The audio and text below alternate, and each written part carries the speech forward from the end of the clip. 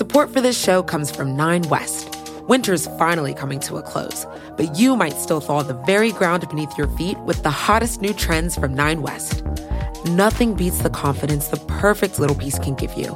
And their new collections of footwear, apparel, and accessories will let you take on the world in style.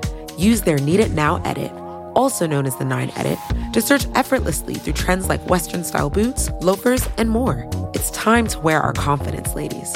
We can't be contained, because this spring at 9 West, we are infinite. Buy now and get 15% off with code PODCAST24.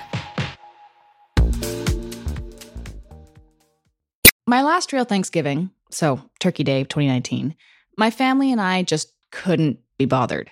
It's always such a hassle to figure out plans, decide who makes what, navigate all of the family trauma landmines during conversation. So that year, I suggested we go to the only place I could think of that would offer copious amounts of alcohol and food and minimal judgment if things went sideways. And that place was an all-you-can-eat buffet in Las Vegas. Not only was it a genius idea, it saved my family all the stress of the holiday, and it was one of the best Thanksgivings in recent memory. And maybe that's what we should be thankful for this year. Ease. Stress relievers. The things in life that make everything else easier. So this week, we're featuring an episode from Nice Try and our dearly beloved friend, Avery Trufelman, about arguably the household appliance that makes cooking a little easier. The Crock-Pot. So this holiday, folks, set it and forget it. Take it away, Avery. On a lot of appliances, many normal, unassuming refrigerators and dishwashers, there is a secret code. Sometimes it's not even in the instruction manual.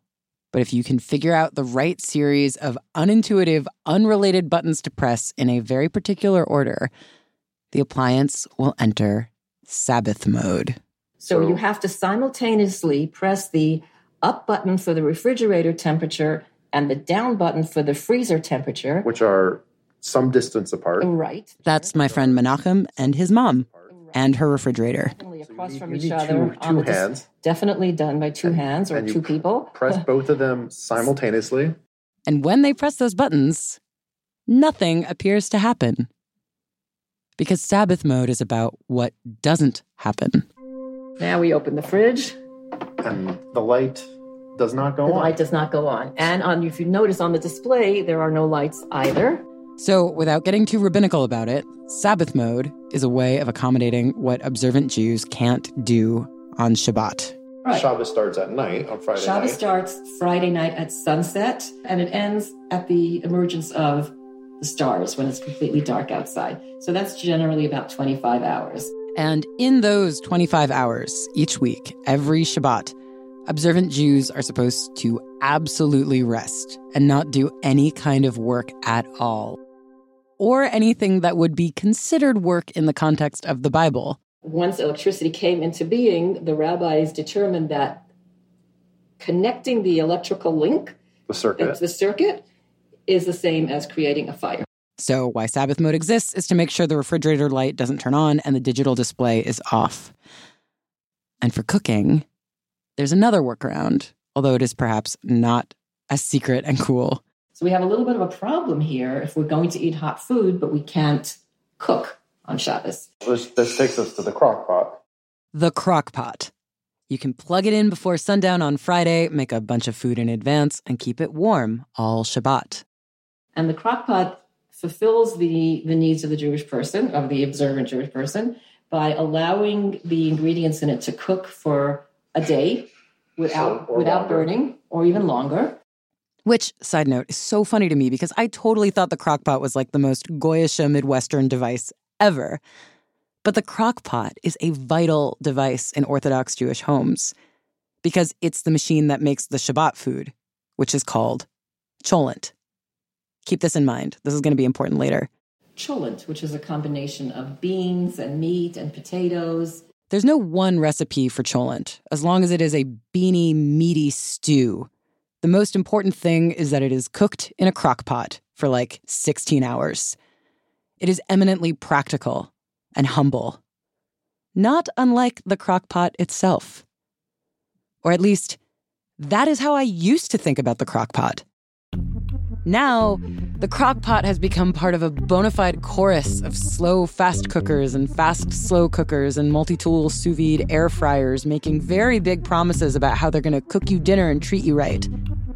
All these kitchen top appliances are starting to blend together. You do get a lot of questions like, which one? Should I buy a slow cooker? Should I buy a pressure cooker? Professional kitchen equipment tester Sharon Frank says a lot of people can't tell these two particular appliances apart. Slow cookers and pressure cookers look almost the same now.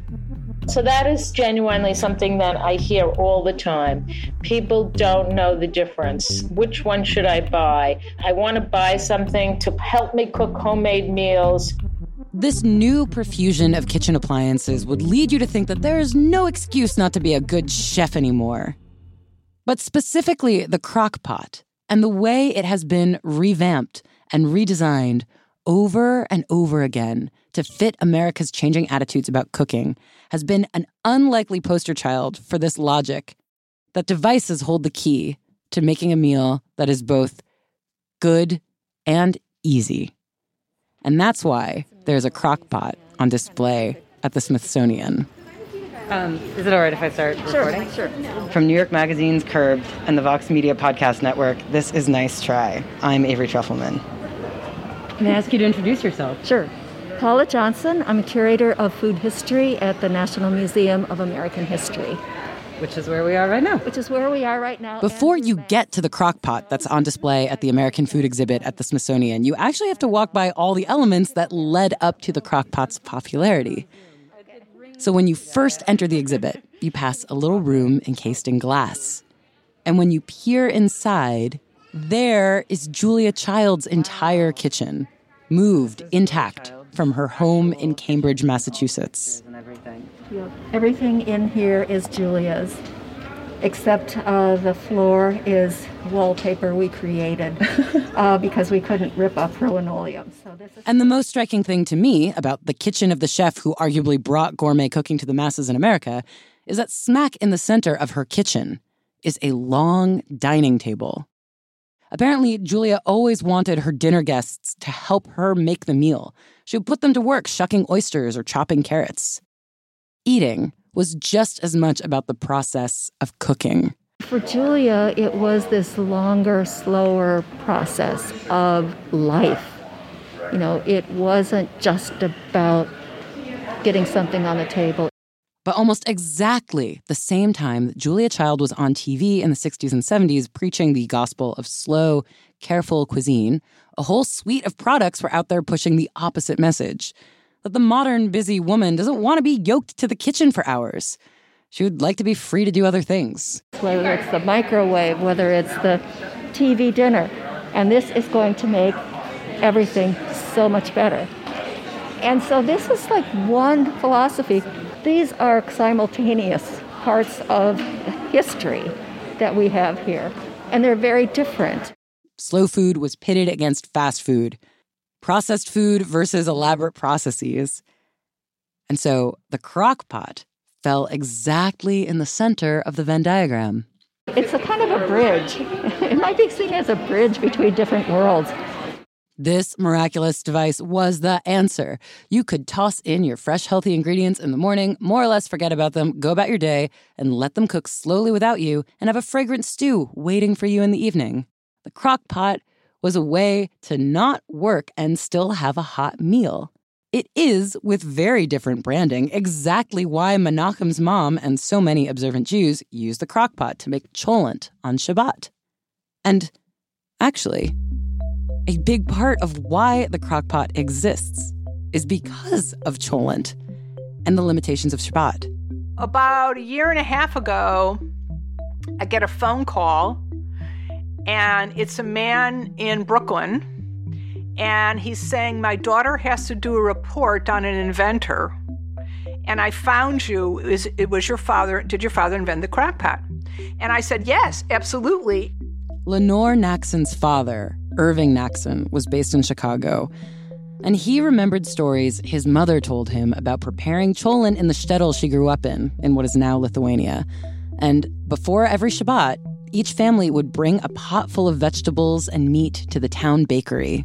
Yeah, full, and cold, but full of fixins. And Lenore says her grandmother would just leave that crock in the bakery's oven. The bakery would be turning off their ovens. And she would come back at the end of Shabbat on Saturday night, and lo and behold, everything was cooked because it had this slow, even residual heat. So he heard this story and he thought, how can I create something using this principle? The product Naxon created in 1936 was initially called the Naxon Beanery. So even though it was inspired by Shabbat and cholent, Naxon intended to sell it for commercial use, for cooking beans, among other things. When Dad started selling them, they were initially sold for lunch counters. You know, it would be someplace where you would order chili or the vegetable soup or the minestrone. The beanery was definitely utilitarian kitchen equipment. Like you can imagine it in the back room of some diner somewhere. It is white, ceramic, and completely plain except for this label that says Naxon in a typeface that looks like it was struck by lightning. But that's pretty much the only adornment on it. And you see there's no switch or anything. It's just you plug it in and it's on. Irving Naxon was a prolific inventor. He had over 200 patents. He was asked by the folks at FAO Schwartz and Hamacher Schlemmer to make a doll clothes washing machine. So he really could have had no way of knowing that this beanery would be his legacy. And neither did Rival Manufacturing, the Kansas City-based company that bought Naxon's company in 1970. Rival Manufacturing used to be most well known for introducing the electric can opener in the 1950s, and it also introduced popular products like the Knife-O-Mat sharpener and the Juice-O-Mat juicer and the Shred-O-Mat and the Steam-O-Mat and the Grind-O-Mat. And when Rival bought Naxon Utilities Corp., they were mostly excited about Naxon's other inventions, like his sun lamps and portable laundry equipment. They absolutely ignored the beanery. As the president of Rival told the Kansas City Times in a retrospective on the Crock-Pot, quote, "No one paid any attention to it. We almost forgot about it." But when Rival remembered that they had bought this beanery thing, they assigned their home economist to figure out what they could do with it. And then they marketed the shit out of it. They christened it the Crock-Pot, and they revamped it to target women. Women who went to work and were still expected to have dinner on the table. I mean, the Rival company figured out, these wonderful taglines like, hey, this cooks well, the cook's away. And they came with a little brochure, which, we have right here. The Crock-Pot at the Smithsonian is extremely 1970s. It is avocado green with a gold border of cutesy, cartoonish illustrations of onions and tomatoes and fish and other ingredients. It's dainty and quaint as opposed to the industrial beanery. And it has just one dial in the center of it with 3 functions: high, low, off. Easy peasy. So here's how Rival positioned the Crock-Pot right in between Julia Child and the frozen meal. Rival's clever edge was that they had a nutritionist invent Crock-Pot-specific recipes, and they created a market for Crock-Pot-specific cookbooks. And it's all about the different kinds of foods that you can make in your Rival Crock-Pot. And it runs the whole gamut from comfort foods, the kinds of, casserole sorts of things. But the book also contains recipes for French classics, including Boeuf Bourguignon, speaking of Julia Child. The revamped Crock-Pot was such a huge hit that stores could not keep it stocked. A friend of mine got married in 1977, and she said, well, I got 5 Crock-Pots for my wedding. To me, this is the epitome of that period of time where, young women at that time had jobs like that outside the home when their mothers did not. 1975 was the peak year for the Crock-Pot. Crock-Pot had become Rival's main product, more popular than its electric can opener. And so Rival attracted rivals.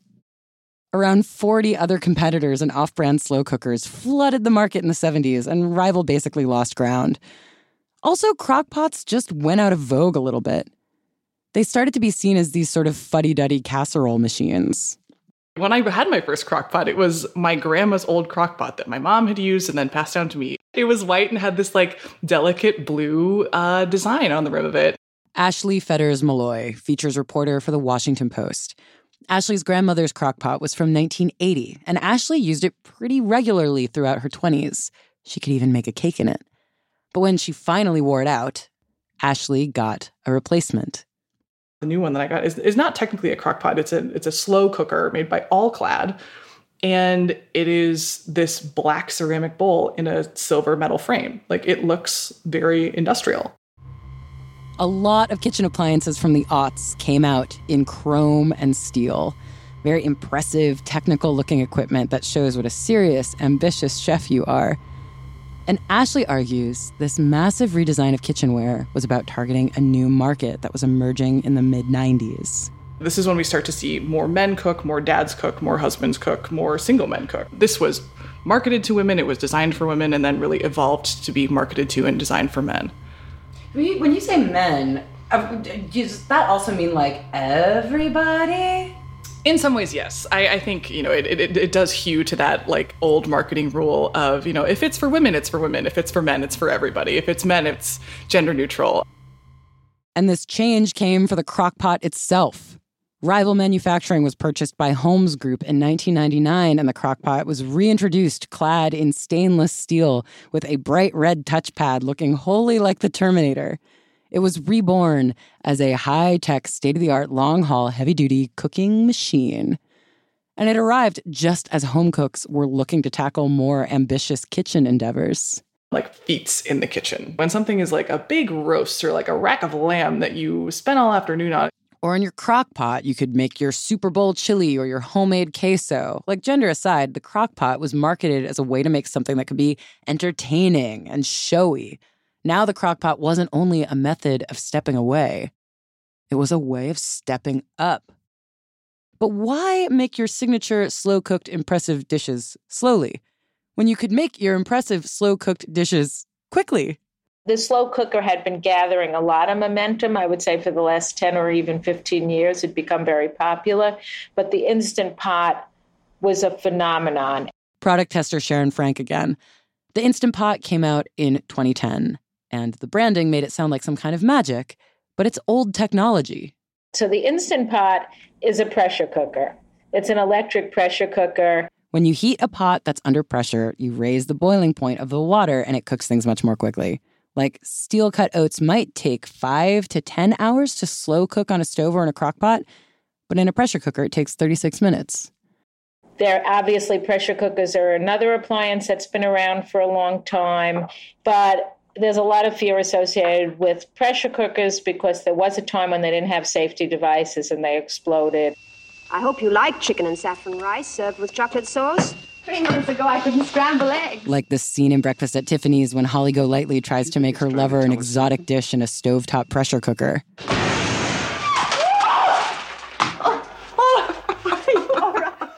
Pressure cookers had, rightly so, a bit of a scary reputation. Oh, golly, darling, I did so want to impress you.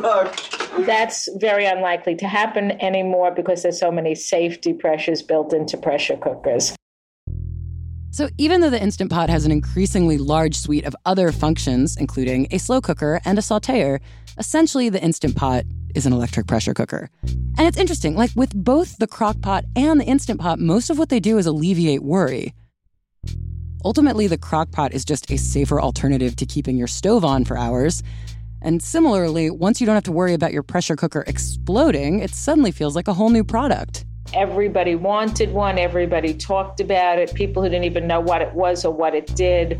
And every other manufacturer was very quick to rush into the fray and to develop their own models. Including Crock-Pot, by the way. Out came a new version of the Crock-Pot with multiple settings and functions that include pressure cooking. And, in fact, in the Smithsonian Museum of American History, right on the shelf next to the 1970s avocado-colored Crock-Pot, is a modern Instant Pot.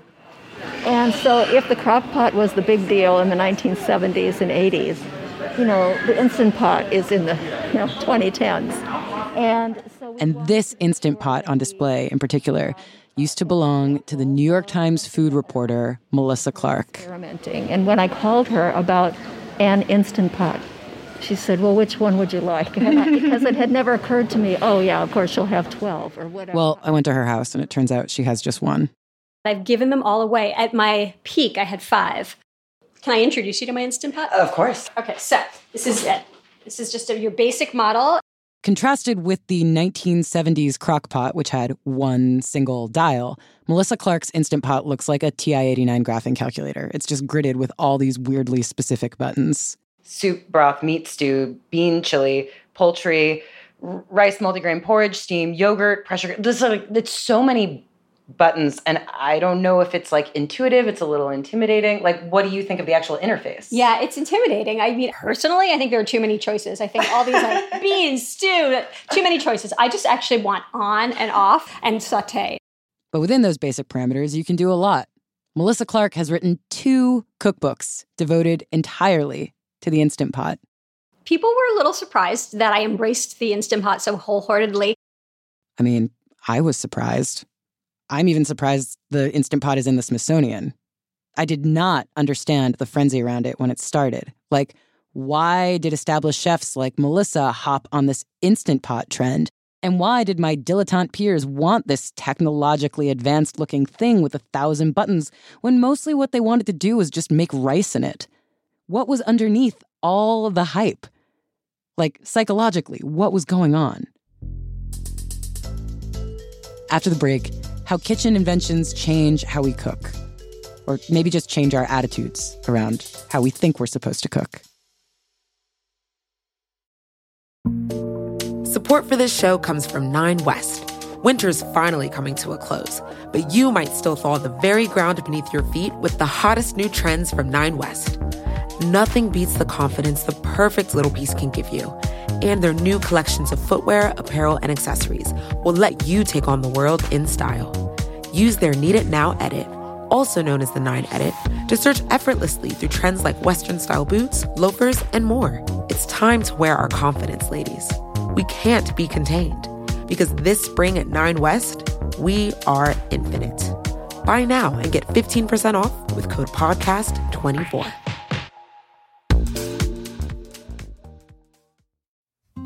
Support for this show comes from Sylvan Learning.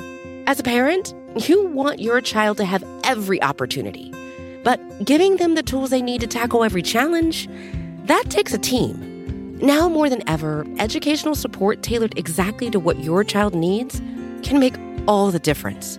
That's why parents have trusted Sylvan Learning for 45 years as the ultimate teammate in their child's educational journey, instilling in them a love for learning and a passion for reaching the next level.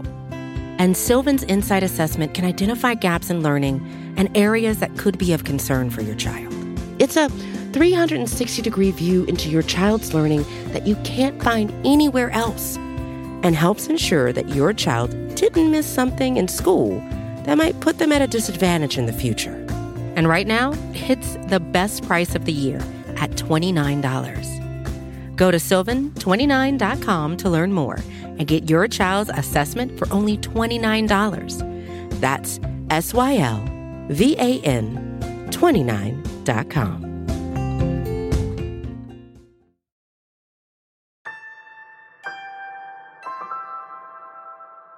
Attitudes about cooking in America have long vacillated back and forth between the slow and the fast, between Julia Child and the microwave. Maybe you vacillate between the 2 schools of thought within your own kitchen in a given week. And devices like the Instant Pot, like the Crock-Pot, have always attempted to be cheats, to get the healthiest, best results with the least possible effort. But no meal can ever actually be made in an instant. Case in point, a 2004 Wall Street Journal article said, quote, 80% of households owned a slow cooker in 2002, but only a fraction of owners used them, in part because buying fresh ingredients takes some planning. So much of making a meal, just generally, has less to do with equipment and more about the expectations around the equipment. And for a great example, let us consider the impact of the original time-saving kitchen appliance, the stove. The stove was a radical invention in its time. Like, wow, you didn't have to cook over a fire. You could suddenly have heat in an instant with the turn of a knob. And that instantly raised the standards of what people were supposed to be eating. The stove invented the multi-course meal for not rich people. Well, in the middle of the 19th century, all of a sudden, an ordinary meal has to have a soup course and a meat and a potato and a dessert. That's more work for Mother. In her seminal book, More Work for Mother, historian Ruth Schwartz Cowan writes that before the stove, you basically cooked in the fireplace. So everyone kind of ate from one pot. Ordinary people had stews. They had whatever could be thrown into one pot. Porridges and stews and cholent, for that matter, because it could be done in one pot. Almost every culture has some version of gruel or lentils or stew or polenta, just hearty, stick-to-the-ribs, simple one-pot meals that you can make in a kettle over an open flame. And before industrialization, it was still a ton of work to cook even this rudimentary meal. And while chores were strictly divided by gender, it was all hands on deck to make this dinner happen. So let's say you wanted to get oats. You want to make oatmeal. How are you going to get the oats? Well, men grew grains. You needed kindling. Children collected the kindling. Kids provided some help, and a husband really, really provided some help. Actually, the etymological roots of the word husband come from the Old Norse word for house, hus, because he was always there, fetching grains and meat from the fields, whittling and crafting all the utensils, all the spoons, all the spits, all the tools for cooking. According to Professor Cowan, the husband was organizing and planning and managing a lot, just bringing in all the materials and fuel and chopping up logs for the fire. Until the cash economy. When you start to buy cornmeal and flour, men don't have to do it anymore. The men's work began to disappear. And then suddenly it's her job to dash out into the world and back, to gather all the ingredients and utensils and plan for what they might have for dinner. And although the hearth was replaced by the amazing labor-saving device, the stove, whose labor was that saving? Gathering the fuel was never her job. Her duties have not changed. They have, in fact, multiplied. Especially because now, with the stove, she's also expected to know how to saute and bake. All of a sudden, you have a cake, for example, or even pie as a part of the regular dinner meal. You have more cooking spaces, and so you were expected to do more cooking.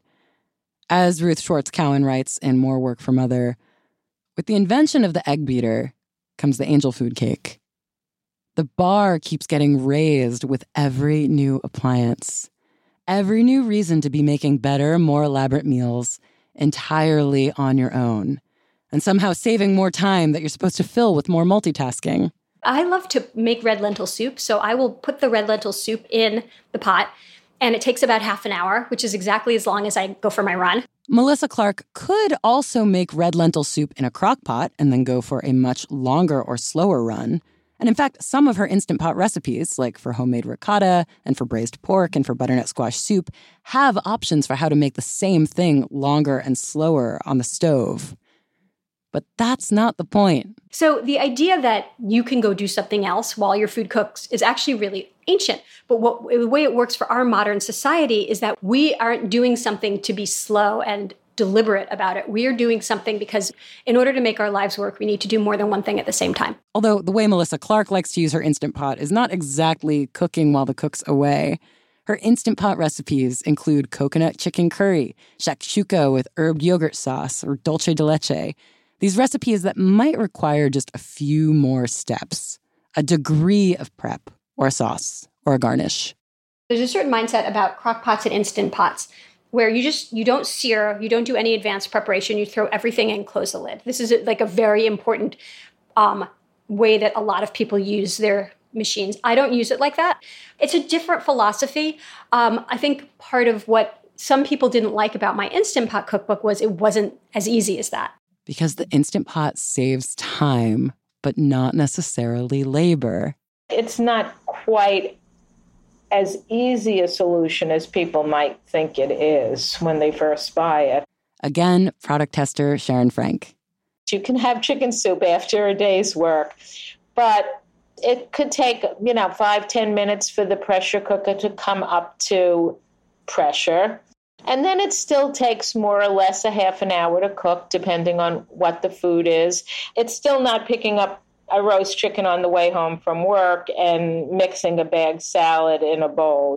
Especially if you're expected to gather more exotic ingredients for more elaborate recipes and do more prep around the Instant Pot. And all of this I totally understand, but I'm still like, how did I get too busy to cook for myself? Like, what the hell do I do all day? I think it means that we are continuing this thread of seeing how much more we can pack into a certain day. I grapple with this idea a lot.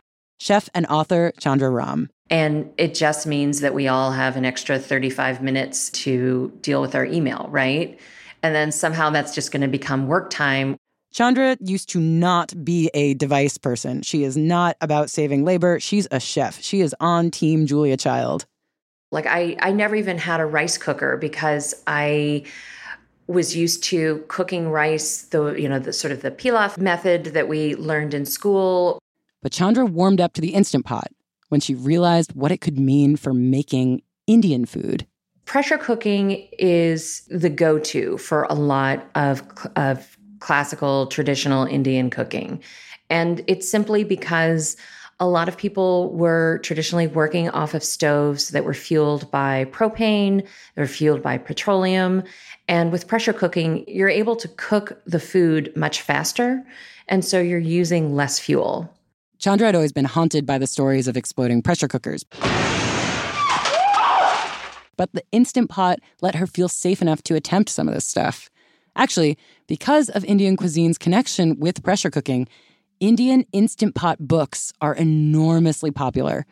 According to Melissa Clark, at one point there were more cookbooks for making Indian food with an electric pressure cooker than any other cuisine.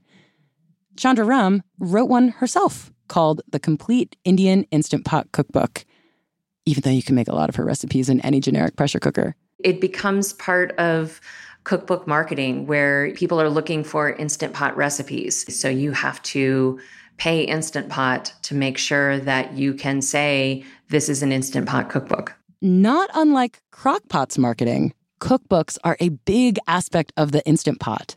And one reason an author might license out the Instant Pot name is to try to capitalize on the Amazon algorithm.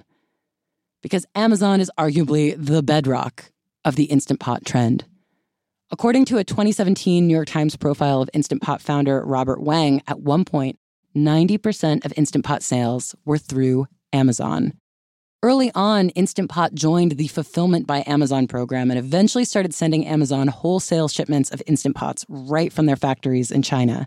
To this day, the Instant Pot is a fixture on the Amazon bestseller list, leading to more sales and more rave reviews, perhaps from people who are being introduced to a pressure cooker for the first time. I noticed a sort of Twitter, Instagram, social media thing, but actually mostly on Facebook. People were going crazy for their Instant Pots. They talked about their Instant Pots like it was their lover. It's not that any of the rave reviews are unwarranted. It's just that the frenzy and the craze was stoked and cultivated. It always has been. Ever since the Naxon Beanery became the Crock-Pot. When you strip them down to their basic functions, it's all old technology, old methods of cooking, with new makeovers and new marketing. But maybe we needed these appliances to look different and novel. Maybe the chrome-clad crock-pots or button-laden pressure cookers represent a kind of permission to regress a bit. Kind of like how my phone can perform incredible technological feats, but the way I use it is mostly an updated version of the telegram. I think the Instant Pot is ultimately a highly advanced excuse to make one-pot meals, like the ones we lived on before the invention of the stove. To make traditional soups and stews and the dishes that taste warm and familiar, but in a new way. I had some huge anxiety after I signed the contract to write this book because my lovely and very well-meaning and wonderful editor said, okay, well, we want this to be the go-to book for authentic Indian cooking. And I was just like, wow, how do I tell you you signed the wrong person? Chandra grew up in Kentucky with an Irish mother and an Indian father. They didn't cook Indian food at home, and she didn't focus on it in culinary school. Chandra's experience with authentic Indian cuisine mostly came from trips to visit her grandparents, where it seemed like everything, the air and the climate, was all a part of cooking. My grandparents' house in India is kind of an open air home, and it's in Vizag, which is along the southeastern coast, so it's very humid and warm there much of the year. And I live in a hermetically sealed apartment in Chicago, so I would have to fake the atmosphere and the environment. Chandra's Instant Pot allowed her to unhook herself from the entire concept of authenticity, to stop chasing what she thought she should be making or what authentic food should taste like. When you're using a piece of equipment that your grandmother never even imagined could exist, you're kind of throwing a lot of the rules out the window anyways. And so for me, I say, yes, this food is incredibly authentic if you are half Indian, half Irish, and grew up in Kentucky and really love the food from Goa and Kerala, even though that's not where your family is from. I mean, has this been a slippery slope? Has this been your gateway drug into more gadgets, the Instant Pot? I did buy a toaster oven that had an air fryer component, and I'm pretty happy with that choice. The electric slow cooker and the electric pressure cooker really are ideal entries into the world of kitchen gadgets. Because underneath all the pizzazz, behind the branded names, they're only lightly gadgety. As Melissa Clark says, they are different routes back to something eternal. That's why it works. It's capturing something age-old that's built into us. I really feel like this kind of cooking is just built into us as humans, you know? Wait, when you say this kind of cooking, what does that mean? I mean long, slow, hands-off cooking. And for that reason, I weirdly found myself wondering about cholent. I didn't grow up eating it because my family doesn't observe Shabbat like Menachem's family does. But cholent is the stewy one-pot meal of my people. And while I don't have a crock-pot or the desire to spend 16 hours making it, I was curious about what cholent tastes like. Have you ever made cholent? Yes, of course. Have you ever made it in an Instant Pot? No, but it's perfect for an Instant Pot because Really? cholent is, yeah, of course, because cholent is, the idea of cholent is long, slow, wet cooking, right? Melissa found a vegetarian cholent recipe and broke it down for me. Okay, so potatoes and beans and barley. Oh, this looks delicious. And instead of cooking it for 16 hours, I would do it for 3 hours. Okay. So It's still so long to me, but better than 16. Better than 16. Okay. The broth, please. The broth is right there. So Menachem and I threw some potatoes, beans, barley, and vegetable stock into his Instant Pot. And we added our own little twist by throwing in some fake meat. Whoa. We're impatient, so we put it in the Instant Pot for just 1 hour, but it totally did the trick. Gotta tell you something. It looks like cholent. Whoa. On a cold, rainy night in Brooklyn, the vegan cholent was cozy and comforting, and simultaneously new and sort of thrilling. I felt like we'd pulled something off, that we'd updated this obligatory kosher mush into something exciting and genuinely delicious. This is pretty good. Yeah? Like, I would make this. Menachem told me he ate the leftovers for 2 days afterwards. And it wasn't even Shabbat.